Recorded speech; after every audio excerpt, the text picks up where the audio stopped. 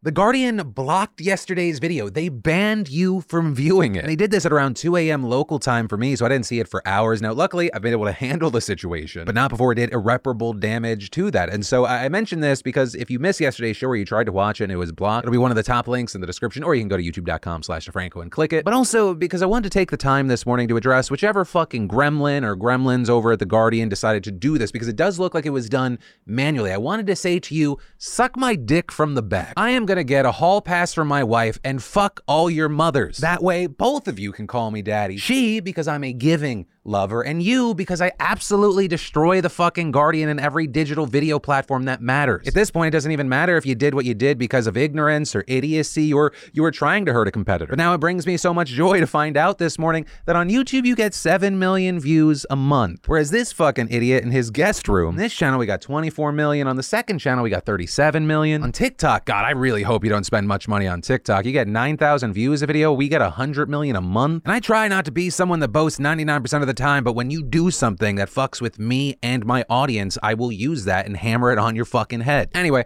I just need to get that poison out of my head. Welcome back to the Philip DeFranco Show. Buckle up, hit that like button as a button to say, fuck you, Guardian. Let's just jump into it. In what the actual fuck news, we had a woman in Pasadena, California being arrested for attacking her neighbor's house with a pickaxe. You know, a totally super normal story. Reportedly, the owner of the house got a security alert while he was at work. And when he looks, he sees a woman smashing the windows of his home. And it's not like the house was empty. In the house was his mother-in-law with his newborn daughter. Now, luckily, as the woman began attacking the house, the grandmother was very quick, grabbed the baby from her bassinet by the window and rushed her to safety. And the owner of the house saying, the glass shards from these giant windows were literally double her size, right in her bassinet where my daughter was laying.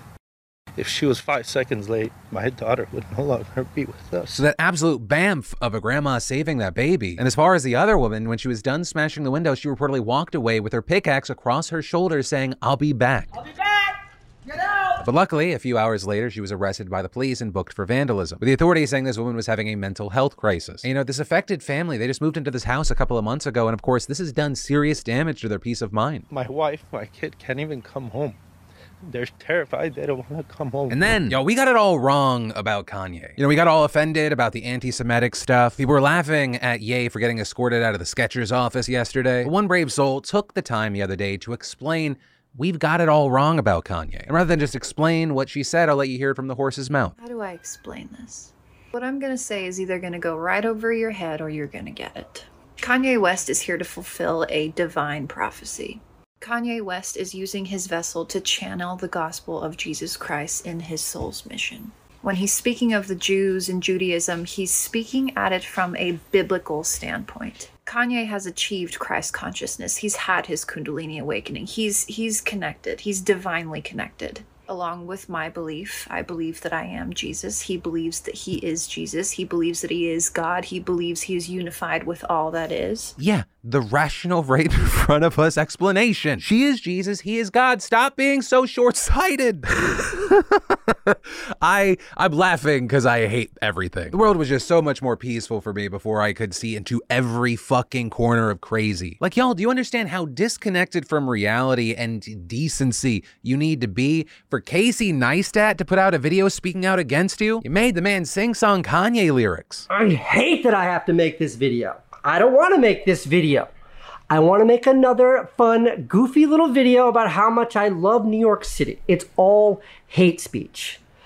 And what that kind of hate speech does, when communicated by someone of his stature, with his bully pulpit, it tells other people of compromised integrity, not people like you or me, people who are harboring prejudiceness of their own. It gives them permission to also get out there and spread hate. And then, in what I expect to be the final chapter of this Taylor Swift drama, controversy, and backlash, it's now being reported that the Anti-Hero music video has been edited on Apple Music and YouTube to remove the moment where you see fat on the scale. This in general seems to have been received very positively by those that were not happy about seeing it. The new edit staying on a wide shot with people pointing to that and saying, see, she still got the same message across without the word fat. But now you also have a different group of people online being more actively vocal about being pissed off about the edit. Fans sharing a resurfaced clip where she's talking about her eating disorder, and this generating responses that have gotten a lot of support. Like, I'm really upset about the anti-hero music video being edited. It was clearly art that spoke to so many of us, and I feel so bad that Taylor felt bad enough that she felt like she had to change it. I hope she knows we appreciate her art and accept her struggles without judgment, as well as everyone experiences their EDs in different ways, and to shame her by dictating how a word can be used is dismissing her struggles. It's cruel and unfair, especially considering she spent basically her whole adult life in an industry that places incredible pressure on body image. And so with this, I imagine, final update, I want to know your thoughts about Taylor Swift editing the video. Are you happy to see it? Are you sad to see it? Do you not care? And possibly the more important question is, why do you think she did it? Or do you think like the public responses we saw made her go, oh, you know what? I'm in the wrong. I'm going to change this. Or do you think she saw this and she was like, oh, I don't even want to deal with this backlash. Just edit it. Or is there maybe a different mindset around it? Any and all thoughts you have on this? Let me know down below. And then, it's really annoying how companies collect, aggregate, and trade your personal information without you knowing it. Data brokers, marketing brokers, financial information brokers, they all sell what they have on you to third parties, or they use it for themselves. And the process of deleting the information, it feels like a job that never ends. But the fantastic sponsor of today's show, Incogni, will do it for you. Right, recently I went to buy something online and they asked for my email address and phone number, and I instantly know they're gonna put that information into their direct marketing base. Or people finding your home address, info like your name, email, home address, social security number gets collected and sold over and over again. It can all feel out of control, so enlisting Incogni to take on the process of removing your data off the market just makes sense. So go to incogni.com/DeFranco, and the first 100 people to use code DeFranco will get 20% off of Incogni. Limit access to your private information, steer clear of identity theft, and keep your data from being sold. That's incogni.com/DeFranco and use code DeFranco to get your personal data off the market. And then your turkey next month is probably going to be more expensive. And it's not for the reason that you would think, right? You think inflation, you think, oh, is it a supply chain issue? No, turns out it's because of the avian flu. Reportedly, around 44.6 million birds have died from the virus, and of those, 6 million were turkeys. It's believed that by the end of the year, this is going to be the worst animal health event in the history of the US. I know it's just sad to see so many birds die before we got the chance to murder them like God intended. But yeah, the key things here: 1, you're very likely going to be paying more for your Thanksgiving turkey if you buy one. And 2, there is a concern that this may be a problem moving forward, with the chief veterinarian for the agriculture department believing the virus will continue to infect wild birds and will bring an elevated risk to domestic birds, especially during migration seasons. And then, let that sink in, is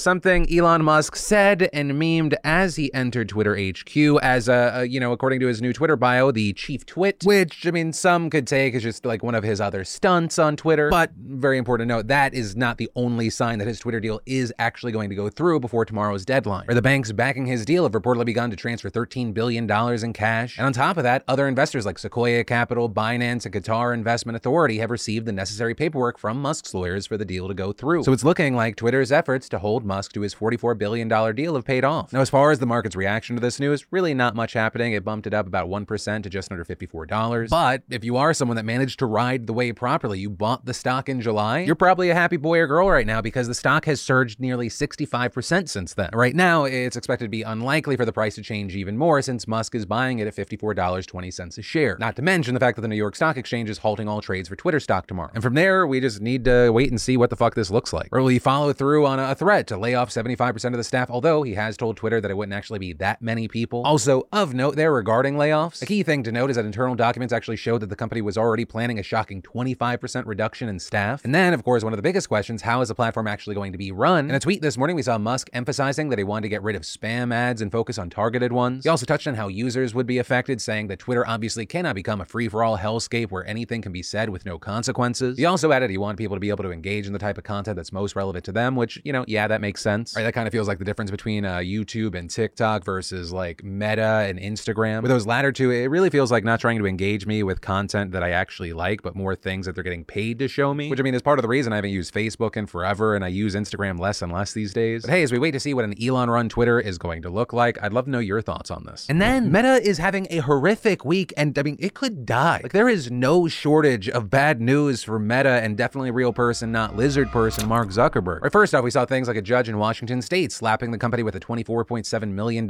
fine after finding that it intentionally violated the state's campaign finance disclosure laws, with the Washington State Attorney General describing it as the largest campaign finance penalty anywhere in the country ever, which appears to be because the judge said they violated the law 822 times, with each count carrying a maximum fine of $30,000, with the specific law that they violated being Washington's Fair Campaign Practices Act, which was passed back in 1972. And under that law, entities that sell political ads are required to make certain information public, including the names and addresses of ad buyers, the targets of the ads, how the ads were financed, and the total number of views. And while everyone else has complied with this law since the 70s, Meta Meta said, hey, this is virtually impossible to fully comply with. And very notably, this is actually the second time the company has been sued for violating this law, with it previously agreeing to pay $238,000 as part of a settlement in 2018. But all of that, I mean, it's kind of pocket change for Meta, right? Where Meta really starts to bleed is that the company reported a 50% drop in profits for the third quarter of 2022. And a key thing here is that this follows a recent trend in Meta's financial trouble. Its earnings have continued to suffer from Zuckerberg's massive spending on the metaverse, slowing ad sales, and fierce competition from platforms like TikTok. And all of this is happening relatively fast for Meta. It wasn't until back in July where they posted their first ever sales decline since becoming a public company. And with being a public company, the market giveth and the market taketh away, with Meta stock having absolutely nosedived over 60% this year. And Zuck essentially got drop-kicked in the balls yesterday, with the market responding to the news of lower profits by sending the stock down nearly 20%. But apparently, Zuckerberg is staying strong, with him reportedly asserting on the call with analysts yesterday that people will look back decades from now and talk about the importance of the work that was done here in regards to the metaverse and VR. And hey, time will tell. Is Zuck right or is Zuck wrong? In 20 years, are we going to look back to videos from this time and it'll look like when the internet was first starting to come out and people were like, the internet? Why wouldn't I just mail a letter? Or will Zuckerberg just be a punchline in history? And that is where that story in today's show ends. Thank you for watching, liking, subscribing. Fuck the Guardian. My name's Philip DeFranco. You've just been filled in. I love yo faces, and I'll see you Sunday with a brand new wrap up of the news.